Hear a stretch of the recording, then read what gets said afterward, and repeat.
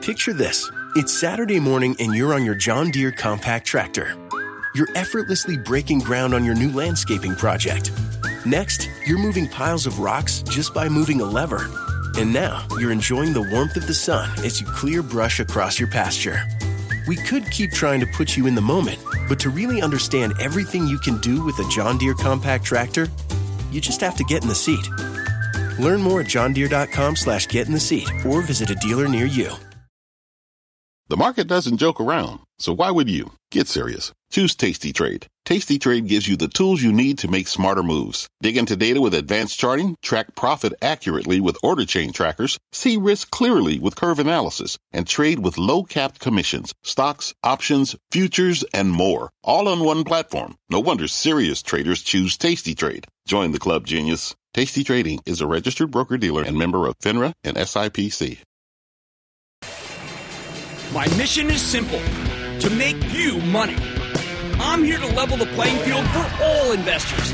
There's always a bull market somewhere, and I promise to help you find it. Mad Money starts now. Hey, I'm Cramer. Welcome to Mad Money. Welcome to Cramerica. I'd be want to make friends. I'm just trying to help you save some money. My job is not just to entertain you, but to educate, teach, put in context. Call me, 1-800-743-CNBC, or tweet me at Jim Cramer.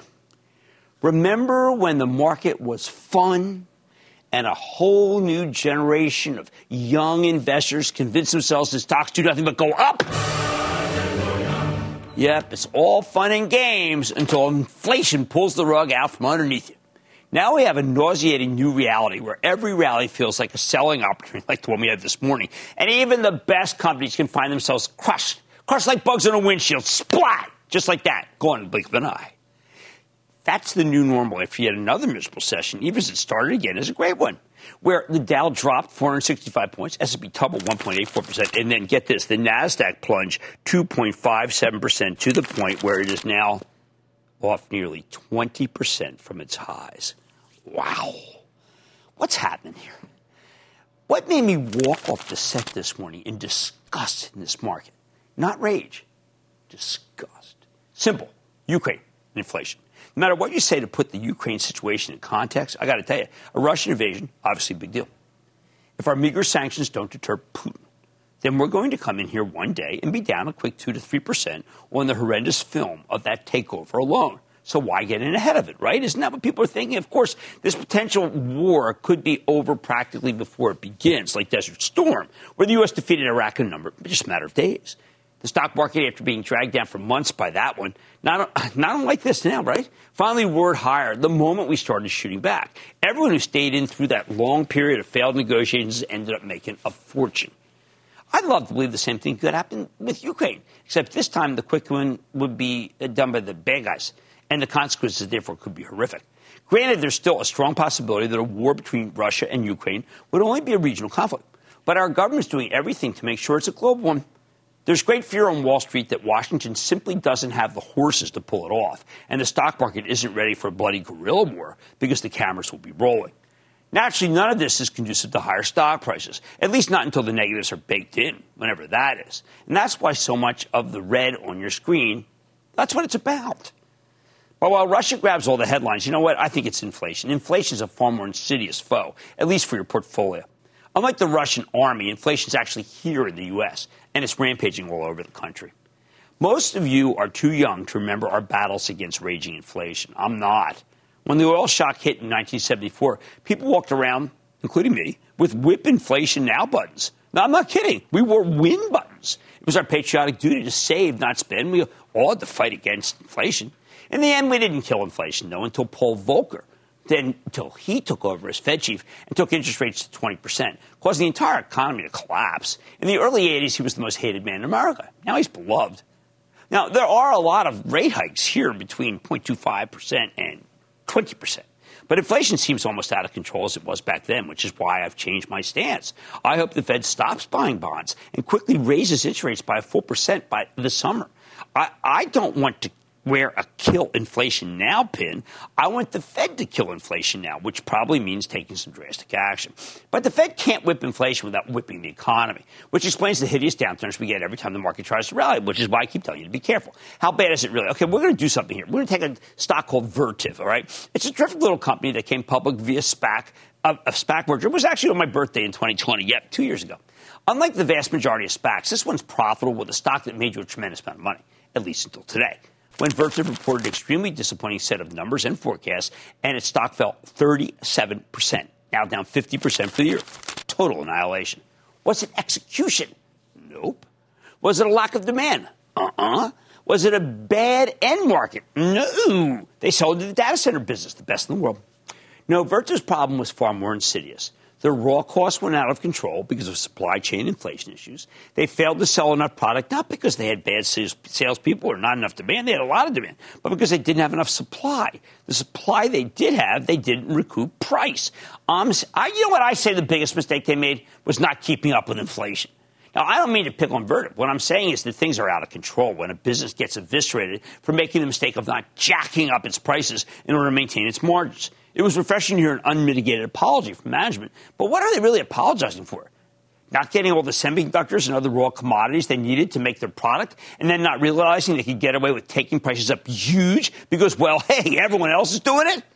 Even the really great managers this year, the ones who have gigantic scale, are finding it difficult to navigate this gauntlet. So I think it's too much to ask. How can Vertiv pull it off? They're little guys, but they should have done better by their own admission. What needs to happen to break the cycle and kill inflation now? Should we ask the Federal Reserve to give us kin buttons? No. Just like the war, we're waiting for Ukraine, right? We're now waiting for the Fed to start killing inflation now. And since it's still buying bonds to keep rates down, forget killing inflation, it's not even trying to wound inflation.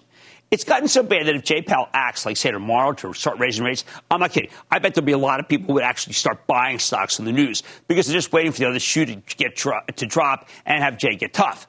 Yes, for the market, it's a two-front war. The one in Ukraine, the one where businesses are now in trouble if they don't raise prices aggressively right in your face. Neither is intractable. Maybe Russia will decide it doesn't need Ukraine, just needs a pledge from Ukraine not to join NATO. I doubt it, but who knows? And maybe Jay Powell can change the psychology of the industrialists by slowing the economy down to the point where supply chains can catch up and workers return to the workplace as COVID runs its course. If you have enough supply to sell, then perhaps you can't raise price because the buyer won't accept it like they are now. We get a break in either one of these, inflation or Russian aggression, then you're going to get a snapback rally of epic proportions. The kind of rally we haven't seen since 2020, when the kids stopped playing Call of Duty and started day trading. But the bottom line, unless the West wins the war of words with Russia or Powell slays inflation, you have to expect more of these torturous days and fewer tortured young traders. As it lasts, they fall by the wayside in droves. Jeff in Texas. Jeff! Hey, booyah, Jim. It's Jeff in Texas. All right, booyah, Jeff. Into Chipotle the end of last year. It's been a house of pain. What do I do with it, Jim? Well, look, this is a great American company, and this is one of those stocks that we're going to look back and say, when did we last get a chance to buy this company? How did we get a chance to buy it so cheap down here at $1,400? Now, look, if it was let's divide it by 10. If it was a $142 stock, you'd be saying, you know what, I can take it. I can take the pain. But because it's still got that 1,000 handle, it's difficult. I think you buy some every 200 points down. I know that seems crazy, but that's the way you do it. How about Arthur in Illinois? Arthur. Yes, how are you, Professor Cramer? I am doing well. How about you, Arthur? Very good, thank you. My question is about Ford and any information you might have that would affect the price of the stock. Certainly. I know that you sold. Yep, we did sell some for the investment club. We sold it in the mid-20s. We're waiting to buy it back. We don't feel like we have the comfort yet. We do have good dividend protection, but frankly, we know that this economy is not that good. But we have not yet in the investment club bought back. We want to buy for it. We do want to buy for it. We think it's great. You have a big position for the charitable trust.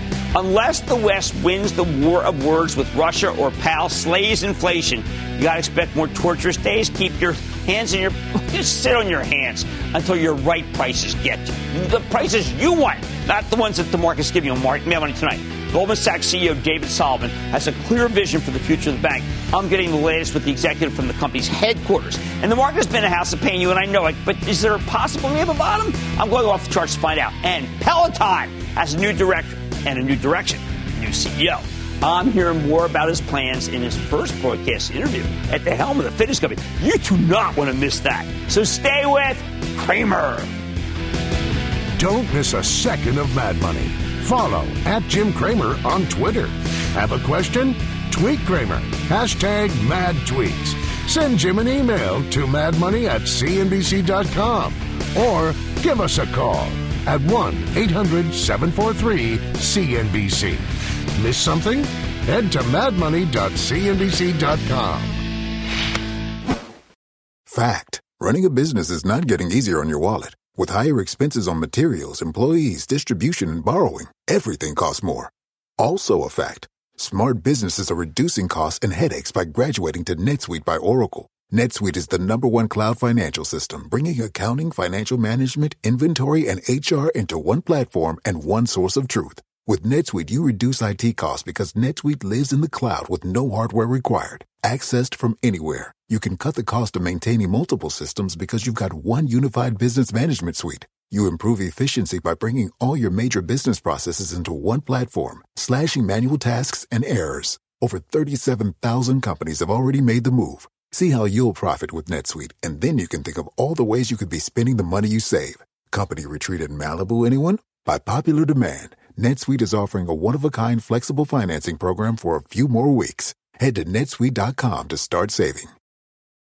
When you're hiring, the best way to search for a candidate isn't to search at all. Don't search, match with Indeed. Indeed is your matching and hiring platform with over 350 million global monthly visitors, according to Indeed data, and a matching engine that helps you find quality candidates fast. Use Indeed for scheduling, screening, and messaging to connect with candidates faster. Plus, 93% of employers agree Indeed delivers the highest quality matches compared to other job sites, according to a recent Indeed survey. Leveraging over 140 million qualifications and preferences every day, Indeed's matching engine is constantly learning from your preferences. Join more than 3.5 million businesses worldwide that use Indeed. Listeners of this show will get a $75 sponsored job credit to get your jobs more visibility at Indeed.com/madmoney. Just go to Indeed.com/madmoney right now and support this show by saying you heard about Indeed on this podcast. Indeed.com/madmoney. Terms and conditions apply. Need to hire? You need Indeed.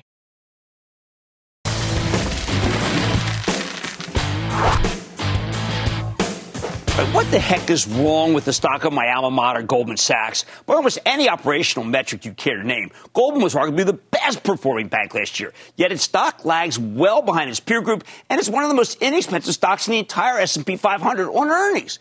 With all those smart people there, it's still incredibly difficult to get a job at Goldman. Why isn't it more highly valued? And what is the firm doing about it? Earlier today, I sat down with Goldman CEO David Solomon to try to answer those questions. So take a look.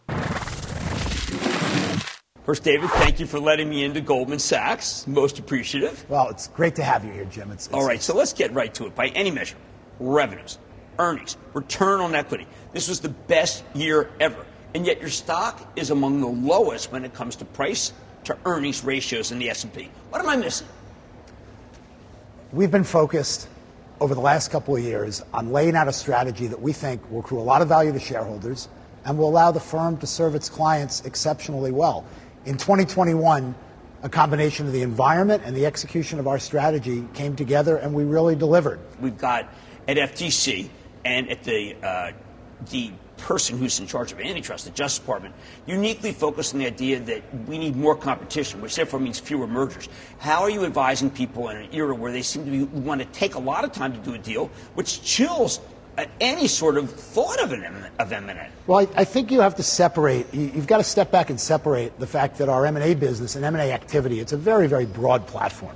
And so there's no question that there are certain regulatory headwinds, particularly with certain types of merger transactions, particularly in certain spaces, large cap tech. And so when you look at that and you separate that out, well, those deals are very visible and they get a lot of attention. The bread and the butter of the M&A business is hundreds and hundreds of transactions for companies between $500 million and $5 billion in size. And that activity and the continued consolidation across industries as people are trying to make sure they have scale, because scale's winning at the moment, They have capacity to make tech investment because in almost anything you're doing, investment in technology is helping you connect with your clients or delivering your products or services. And so that activity in that space continues to be relatively active. Okay, let's talk about I'll call it the consumer side. I think it's bigger than that, but what you've built. And what you've built to me, don't do this, but if you were to get rid of capital markets and just think of consumer, you might have the same multiple, say, as a Morgan Stanley, which has done very well doing this, and therefore your actual stock would be higher. How can capital markets be considered a detriment to Goldman Sachs stock? Well, when you look at our strategy, right. If you step back and you look at our strategy was to continue to strengthen those core businesses, capital markets and investment banking, capital markets, and trading. And we've done that. Right. We've expanded our market shares in those businesses meaningfully over the course of the last couple of years. We had a good problem. The problem was the environment created an outsized opportunity on an interim basis in that space, and we did a good job working with our clients to capture that on a relative basis. In the meantime, we laid out 4 areas where we wanted to grow, and we thought there were opportunities to build platforms that could add a lot of value to Goldman Sachs over the course of the next 5 to 10 years. One of them is this digital consumer platform, an integrated platform to help people manage their financial lives on an integrated basis. And since we started 5-6 years ago, we've taken in over $100 billion of digital deposits, making us a very, very large depository institution. We had over 10 million clients, and we just added 3 million over the weekend when the GM card came online. Card. We're growing our balances, and we're scaling that. And at the investor update that I did last week in Florida, I put out a target for the end of 2024 of over $4 billion of revenue for that business. So we are showing that business, by the way, last year at about $1.5 billion of revenue. So we're showing real growth in that business. We're expanding the customers. We're expanding the products that we can offer. And when you look at that revenue going forward over the next 3 years, most of that growth is coming from investments that have been made. Apple, GM, deposits, installment loans, Green Sky. The build portion is basically in the ground. And the build portion is basically in the ground. And so we've got a good runway to really expand the platform, but we continue to be optimistic. And I know, Jim, if we execute on it, ultimately, people will come to appreciate the value of what we're doing. Okay, then maybe what Wall Street is doing, the analysts, they sit there, and I think they nitpick. I think they're talking about an efficiency ratio that you can actually have control more than any other bank because you have the levers. You can even change compensation if you want to. Is the street just not behind what Goldman's doing? They don't get it? We're trying to be, this firm, and you know this firm well, was not always completely transparent. We didn't lay out a roadmap. We're trying to put a roadmap out with respect to how we're executing on our strategy. And we're going to continue to give people the information and the visibility on the platforms we're building, what we think they can contribute over time. And then on the capital markets business, which is harder for the street to predict, we're going to continue to execute at a high level. We are the number one M&A franchise, have been, I think, for 23 of the last 25 years. We are the leading equity underwriting franchise. We have a very strong position here. It's a big business. It might be hard to predict in any quarter or any year, but it's a business that contributes to earnings and book value growth consistently. And I think the bigger players are only getting stronger in those businesses. Okay, but let's figure out what year will the consumer businesses shine? When will we see them so that it augments? When will we know Green Sky, Marcus? When will these come together, credit card, so that you can actually say, this is the year where it's going to break out? Well, what I would say, Jim, and you can look out for other data points, we've built a business from scratch that has $1.5 billion of revenue last year, now 13 million customers, that's growing. Everybody knows it's growing because we put out a target for the next 3 years through 2024 to get to $4 billion of revenue. I don't know. That seems pretty good to me. I think if we stood it up separately outside of Goldman Sachs, people would say, wow, that's a really good platform that's growing nicely, that's adding customers, that's providing valued services. So, I'm patient with this stuff. Right. I know that our job is to have a very clear strategy. We have one.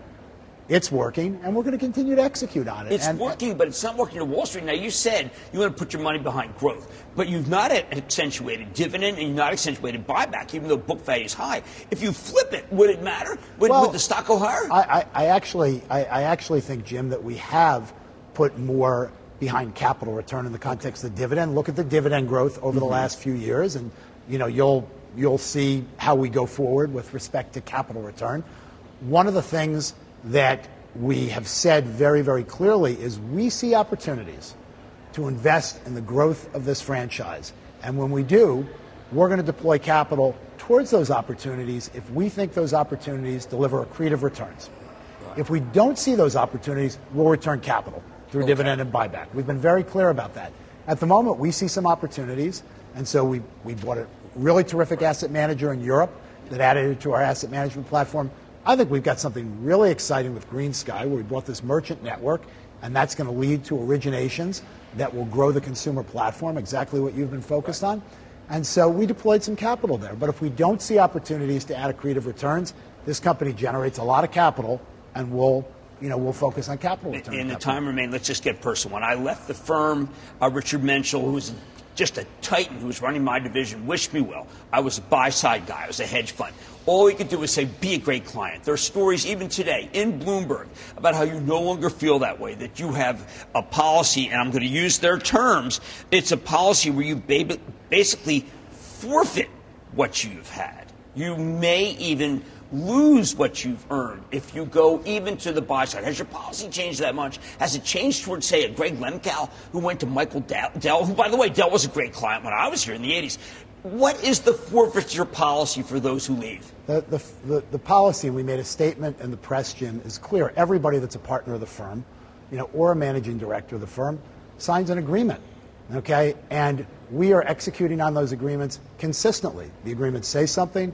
We execute on them. They're very, very clear, and I'd encourage you, pick up the phone and call Greg Lemkow. And Greg Lemkow will tell you something very different than what you read in the Bloomberg report. Well, that's very important, because I will pick up the phone. Pick up the phone and call. Friend. Pick up the phone and call Greg Lemkow. I believe that, frankly, that the firm has encouraged people who have, no one wants anybody to leave. We encourage people to go off and be great clients. And one of the things, when I look at people like Greg Lemkow and Eric Lane, these are guys that serve the firm incredibly well as partners. They had over 25 years here. Stephen Scher, our CFO, pick up the phone and call Stephen.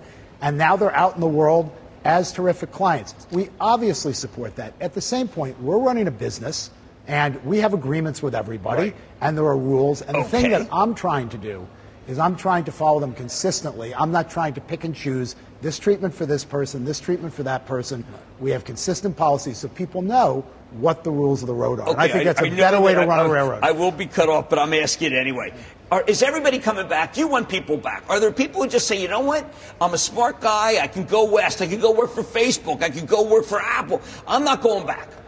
I'm sure there are some people that aren't coming back. We generally, and we've been clear about this, we thrive when we bring people together.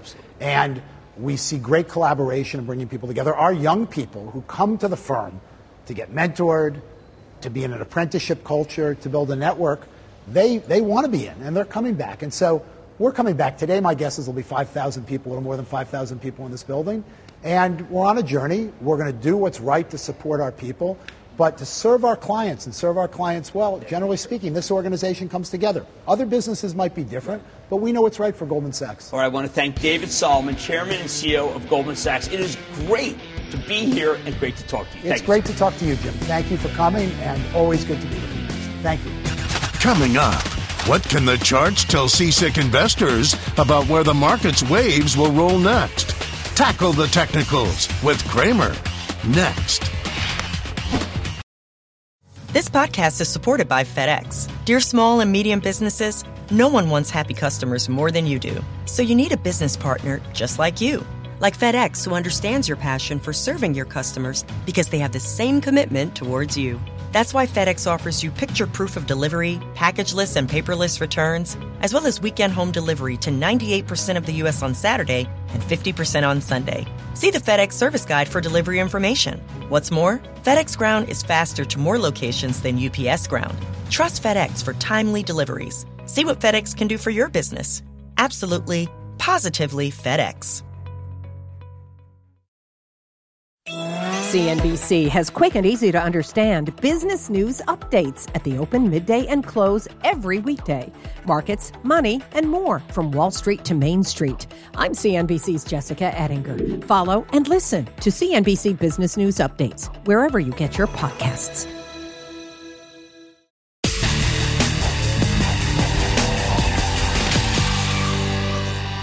After yet another ugly day, one you can't trust any rallies, when the S&P 500 is officially in correction territory, how do we get our arms around what is really a hard market? I keep telling you, have some cash ready. Prepare yourself to do some buying at lower prices because it's impossible to game out the Ukraine situation. We don't know if we're looking at a full-scale Russian invasion or a scaled-down Russian incursion into one particular region.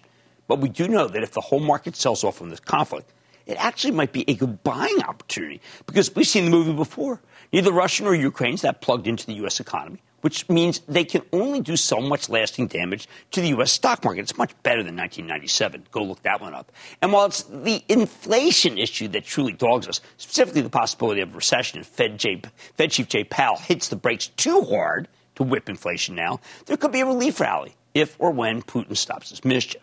Still, when Wall Street's panicking, and that's exactly what's happening here, albeit in a slower motion than usual, I like to take emotions out of the equation. Emotional decisions are bad decisions, at least in the stock market. That's why, at confusing moments, we fall back on the technicals and the history of the market. So tonight, we're going off the charts with Larry Williams, a legendary technician, market historian who's been trading stocks, futures, and commodities before I could drive. Hey, that's that long. Larry's written more than a dozen books, created tons of his own proprietary indicators. We can hear about some of them now, all of which you can find at his website, which is ireallytrade.com. I want to remind you that he's got a fantastic track record going back for decades. Analysis has been incredibly useful for the past 2 years, ever since the pandemic got rolling. Like I said, you want to fall back on something quantitative when the market turns emotional. There's been an emotional period. I like this call by Larry. Near the end of February, that's when he said we should be focused. That's how Williams has been able to make some tremendous contrarian calls, too, including the boldest market call I have ever seen. April of 2020, nearly everyone else was terrified that we'd have another leg down. He said, bye. Right now, we're in a similar situation, right? The market keeps getting clocked because Wall Street's worried about the double whammy of the Fed preparing to raise interest rates. Russia gets ready to invade Ukraine. But Williams has his own methodology. And right now, his discipline says we should actually be headed for a fabulous buying opportunity in the next 5 days. Wow. Can you imagine that? Why? First of all, he's watching the behavior of commercial hedgers. Every Wednesday, the Commodity Futures Trading Commission releases data on the net holdings of small speculators, large speculators, and commercial hedgers, the latter group being the companies that are actually involved in a given industry. Williams believes that the commercial hedgers have the best understanding of the particular sector because they're the only ones involved who aren't just gambling. They're actual participants. If we're talking about the S&P futures, the commercial hedgers are mainly banks, mutual funds, and perhaps governments that are in the process of buying and selling stocks. When these guys get extremely bullish in their positioning, Williams says it's almost always a great buying opportunity. Don't bet against these people. Take a look at the chart of the S&P futures from 2014 through 2019. The red line at the bottom shows what commercial hedgers are up to. This is the Williams, and yes, that is Larry, Williams Commitment of Traders Commercial Index that's derived from the CFTC data. According to Williams, whenever this reading gets anywhere close to the red horizontal line, right? You see that? It's been a terrific signal all over this period. You got to buy. That kind of reading doesn't happen often, but when it does, when you see it, you tend to get a powerful snapback rally in the not-too-distant future. So where are we now, then? Let's look at the same data on commercial hedgers in the S&P 500 from 2018 through today. Well, look at this. Williams points out that his commercial commitments, got this, of traders index, his own index, went to its highest reading in the last 5 years, right here, now. That tells him a lot of sophisticated money has entered the market on the long side, and historically that means a rally is coming. The last time we had a reading anywhere this high was late in March of 2020, right as the market was bottoming after the COVID crash, when he called it last time. That turned out to be a fantastic moment to buy stocks. I call it an exquisite moment. Once again, the commercial hedgers are telling Larry, it's time to hold your nose, buy something, because he expects the S&P to bottom by next Tuesday. We're doing that for the Charitable Trust. You can stay tuned and watch us. It's painful, but we're doing it. And it's not just the commercials have taken such large bullish positions. Williams also thinks the stock market has gotten too cheap versus the bond market, the much larger bond market. Now I want you to check out this chart of the S&P 500 futures from 2013 through 2017, with the blue line here showing the Will Val, yes, once again, Larry's proprietary index, and yet everybody uses it. This measures the valuation of stocks versus bonds.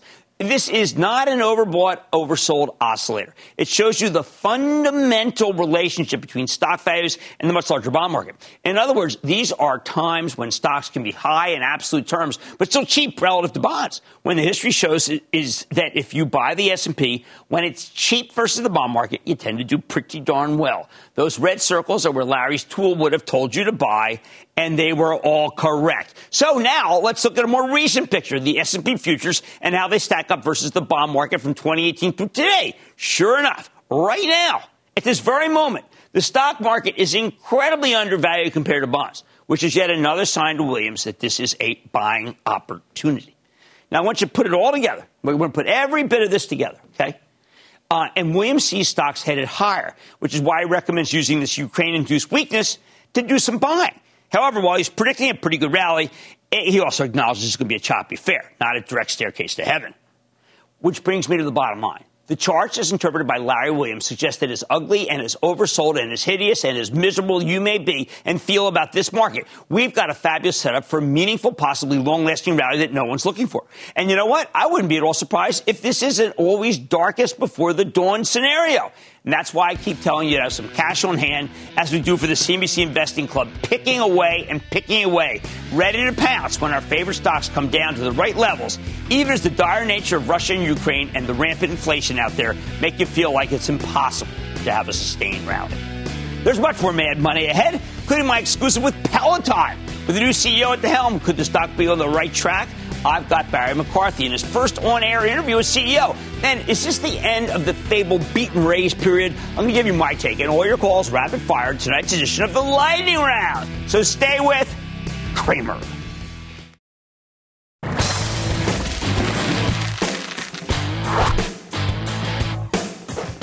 In this miserable, horrible market, it's a time to circle back to some of the hardest hit growth stocks out there, including one of the worst of the bunch, Peloton Interactive. Last summer, this maker of connected home fitness equipment traded in the 120s. But as the world reopened, people started going to gyms again.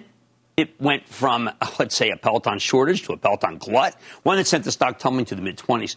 Everything came to a head a few weeks ago when we learned the company was holding production because they had too much supply and not enough demand, something that led to major layoffs and a leadership transition. Stock briefly spiked to the high 30s over this month when we started hearing chatter about a possible takeover, maybe Apple, maybe Amazon. But Peloton's new CEO threw cold water on that idea. Share price came right back down. At these levels, it's actually just a couple of bucks off its IPO price of 2019. So what will it take to turn around? Let's check in with Barry McCarthy, the rigorous, the hard-nosed Netflix and Spotify veteran who's taken over as the new president and CEO of Peloton to get a better sense of where his company's headed, a move that I welcome. Mr. McCarthy, welcome to Mad Money. Hey, Jim. Thanks for having me. Great to be here with you. All right, so Barry, I got to ask, what makes you come out of really blissful retirement to be the CEO of Peloton, a company that most investors right now seem to think has already had its best days? Well, I really wanted to play in another Super Bowl, having had the opportunity to do that twice before. Well, product market fit is incredibly hard to find, and there are a few companies on the planet that have it. Peloton is one of them, even though it's had a few missteps lately.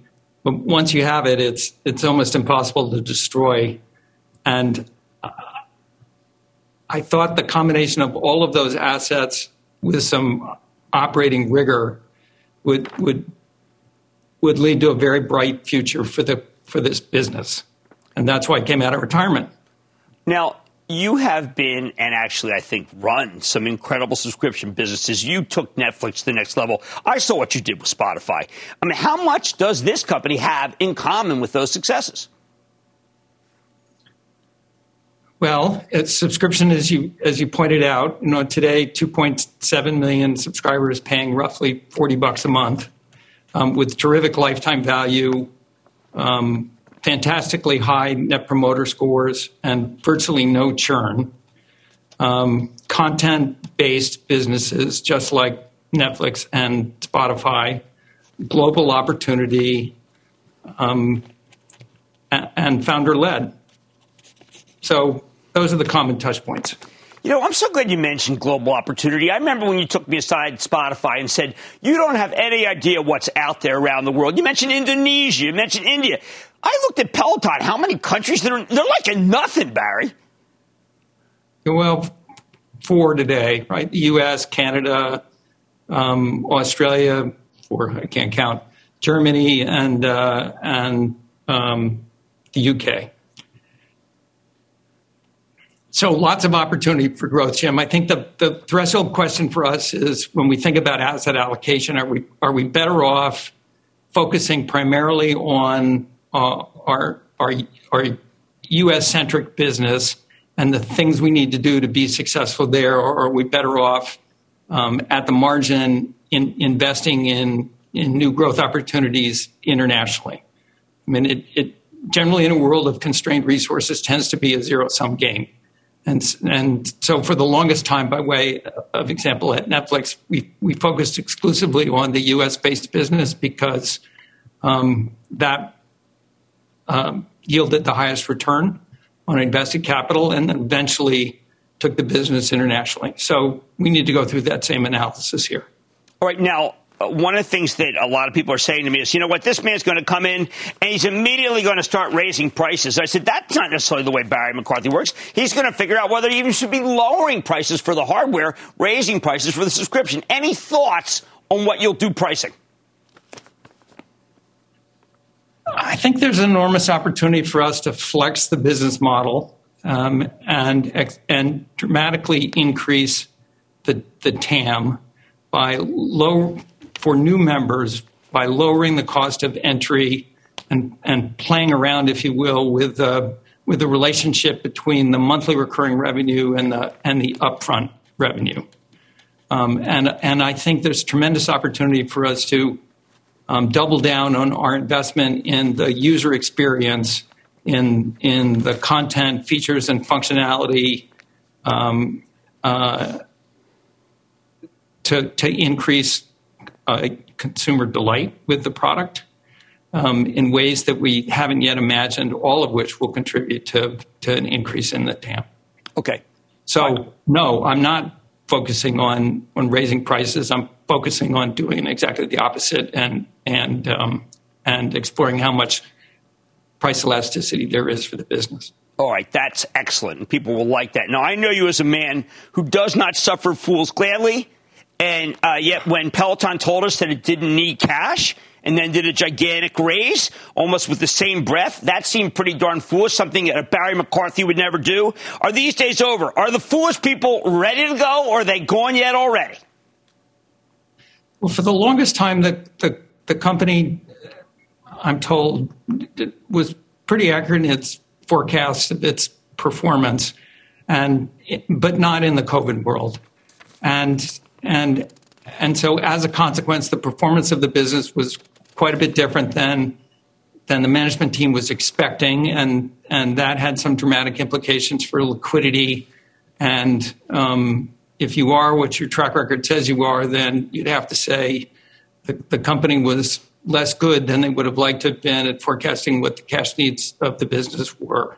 Until we can prove that we're capable of forecasting the performance of the business and meeting those forecast expectations, then there'll continue to be some uncertainty in the business. Having said that, from where I sit today, given what I know, and there's still quite a bit that I have to learn about the business, it looks to me like we're pretty well capitalized for the challenge ahead, principally because of some of the pain that investors have already felt. So there's quite a bit of cash on the balance sheet, sort of, I think, in the neighborhood of 1.6 billion-ish at the end of the recent quarter. Plus, there's another $1.5 billion of inventory, about which a lot has been written, that's already on the balance sheet and paid for.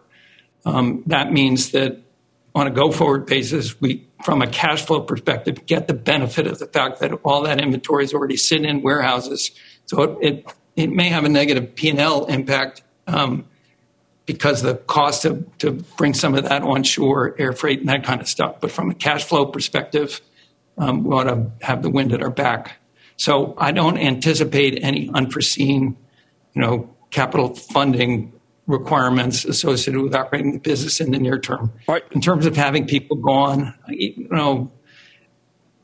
Jack Welch taught us that among the most important things we can do is to get the right people on the bus and get them in the right seats. And there'll be a period of time where I'm, figuring out who needs to sit where and how we get the thing organized. But I think there's quite a bit of talent in the building.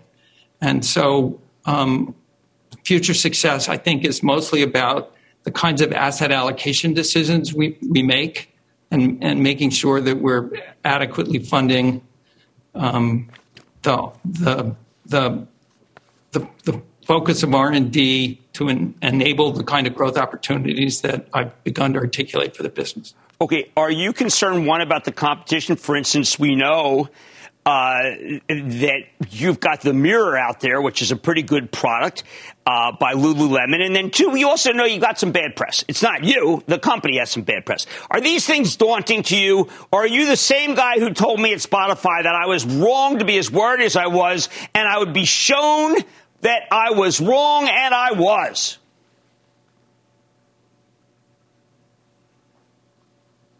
Am I worried about the competition? Only the paranoid survive. Okay. So I will always remain paranoid. All right, Andy. Having said that, it is the dominant brand in the space, and notwithstanding the fact that the founder has been skewered and thrown to the curb, so to speak, from basically a garage with a crowdsourced funding. He built the largest connected fitness business in the world, and he's still in the building, and he's still a visionary, and he's still my business partner. And I believe that with him and the management team, we have the opportunity in front of us to be dominant in the space, and it is my intention to fulfill that opportunity. Oh, well, here's something I haven't said in 90 points. I think Peloton's a buy. And the reason I think it's a buy is the man I am looking at right now is not going to tolerate anything other than success. But only the paranoid survive, by the way, is Andy Grove, one of the greatest people ever. And another one of the greatest business people ever is the man you're looking at, Barry McCarthy. Barry, President and CEO of Peloton, thank you for coming on Mad Money. Thanks, Jim. Can't predict exactly when something's done going down, but I got to tell you something. This one's got a long runway higher. Mad Money's back in.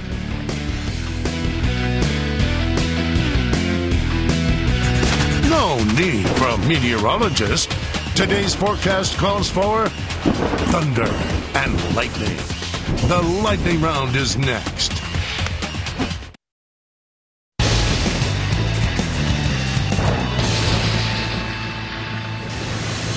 It is time. It's time for the lightning round. What's up, Rappaport? And then the lightning round is over. Are you ready, Ski Daddy? Time for the lightning round. Let's start with Kate in Georgia. Kate. Welcome back, Cramer. Oh, thank you, while Kate. You were gone. Thank you. Well, I bought Southern Copper Corporation, SCCO, slightly higher than the 52-week low. Okay. I still like copper. Should I add to my position? I want you to stay with it. I like copper, too. It's a great barometer of what's happening in this country. And everybody, we're using more copper than ever. I think that stock should be higher, not lower. I like the yield, too. All right, let's go to Sherry in Florida. Sherry. Hey, Jim. Long-term, first-time caller. Hi. What's going on? Yeah, I want to know about Lumen Technologies. Yeah, I don't know what's happening there, man. That stock is just falling apart. But it's one of these things, again, it's like digital solutions for business and home. I mean, there's just no reason to have so many of these companies. Let's go to Marco in California, please. Marco. Oh, yeah, Jim. I've always wanted to do that. What's going on? I'm calling about Sentinel-1. Okay, Sentinel-1 is a very good cybersecurity company, but we have Palo Alto just reported a great number, and it didn't do anything much in the end, even though it did go up. So how is this one going to go up? I say look elsewhere. Ken in North Carolina. Ken. Booyah, Jim from Bear Country in Highlands, North Carolina, and we got a lot of bears running around. Well, I'm mixed on the bear issue. What's up? The question is, Crestwood Equity Partners. I like NGL Liquids. I like the yield. I like the group. I'm okay with it. Ryan in Maryland. Ryan. Hey, booyah, Jim, man. I love the show. All right, booyah to you. Hey, I got one for you. The ticker symbol is ET. Energy Transfer Partners. I like it. I wish Kelsey would, frankly, let someone younger come in because he did some things in the environmental side that I'm not crazy about, but I do like ET. And that, ladies and gentlemen, conclusion of the Lightning Round. The Lightning Round is sponsored by TD Ameritrade. Coming up, the bulls are scarce, but Cramer can help you find where they're hiding.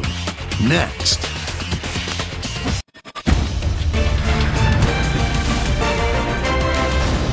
Tomorrow, kick off the trading day with Squawk on the Street. Live from Post 9 at the NYSE. Hey, you know what? Beethoven really could hear the sixth. People say he couldn't hear.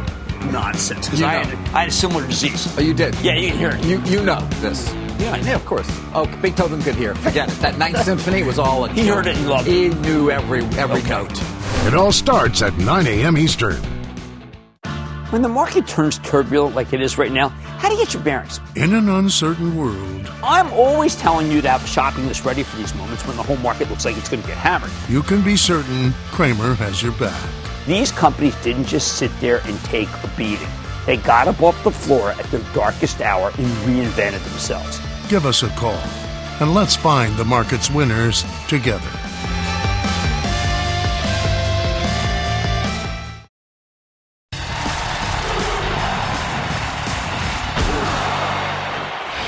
For the first time in years, companies are so frightful or downbeat or maybe just plain realistic that it's changed the entire tenor of the market. It's everywhere. This morning, David Solomon, the CEO of Goldman Sachs, said, matter of fact, the future is obviously not as good as the past, given the newfound fickle nature of the capital markets. Goldman's in transition, moving to more of a focus on the consumer, services for the wealthy. But in the interim, its core capital market business has got a lot more difficult thanks to the Ukraine mess and a tougher Fed. Home Depot got slammed yesterday after reporting a pretty good quarter, except they said margins in the future will be under pressure thanks to supply chain woes. It doesn't matter that the despot crushed the same-store sales numbers because the low single-digit guidance was quite disappointing. So even though Home Depot had underpromised, to the point where the analysts were only looking for 5% same-store sales growth when they actually delivered 8.1, nobody cared. To Wall Street, this was the last good quarter in a market that only cares about the future. And that's how a great American company could lose 11% of its value in 2 days. Of course, there are exceptions. Home Depot's arch rival, Lowe's, was a genuine throwback to a better time with a solid beat, nice forecast. The future looks great for Lowe's with rising margins. There was no hair on that story, which is why the stock was able to rally despite an ugly environment.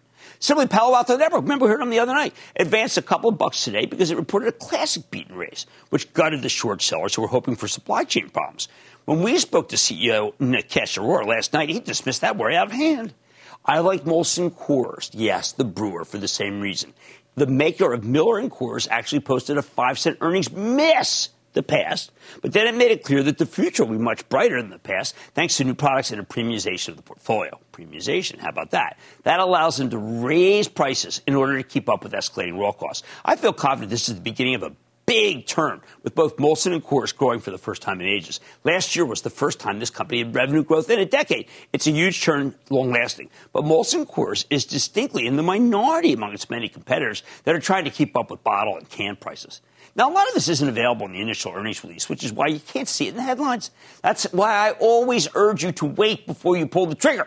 Wait for the conference call, because that's where the meat is. CFOs tend to give the guidance after the CEO speaks. The headline writers don't have access to that part of the call ahead of time. So if you just traded Home Depot, you might have brought the stock down relatively little, and then only to get hammered as the call went on. The guidance is the most important thing on the call. You can't afford to trade without it. I don't know when the old beat and raise formula will come back to life. Maybe if the Fed can quickly choke off inflation without hurting earnings, tall order. Maybe when companies raise prices, those prices stick. Most of them can't do it fast enough, though. And if there's a recession, it still won't be enough to save them. Of course, there's always a bull market somewhere. When Devon Energy reported, we learned that it's on tap to make a lot of money in 2022. You should participate in that like we're doing for the Charitable Trust. I think when most healthcare companies report, there will be plenty of beat and raise numbers. Many techs have no raw costs issues and have secular growth to boot. But for every good tech, there's a Facebook, which had a decent quarter, but then lowered the boom on shareholders with its forecast. Do not despair.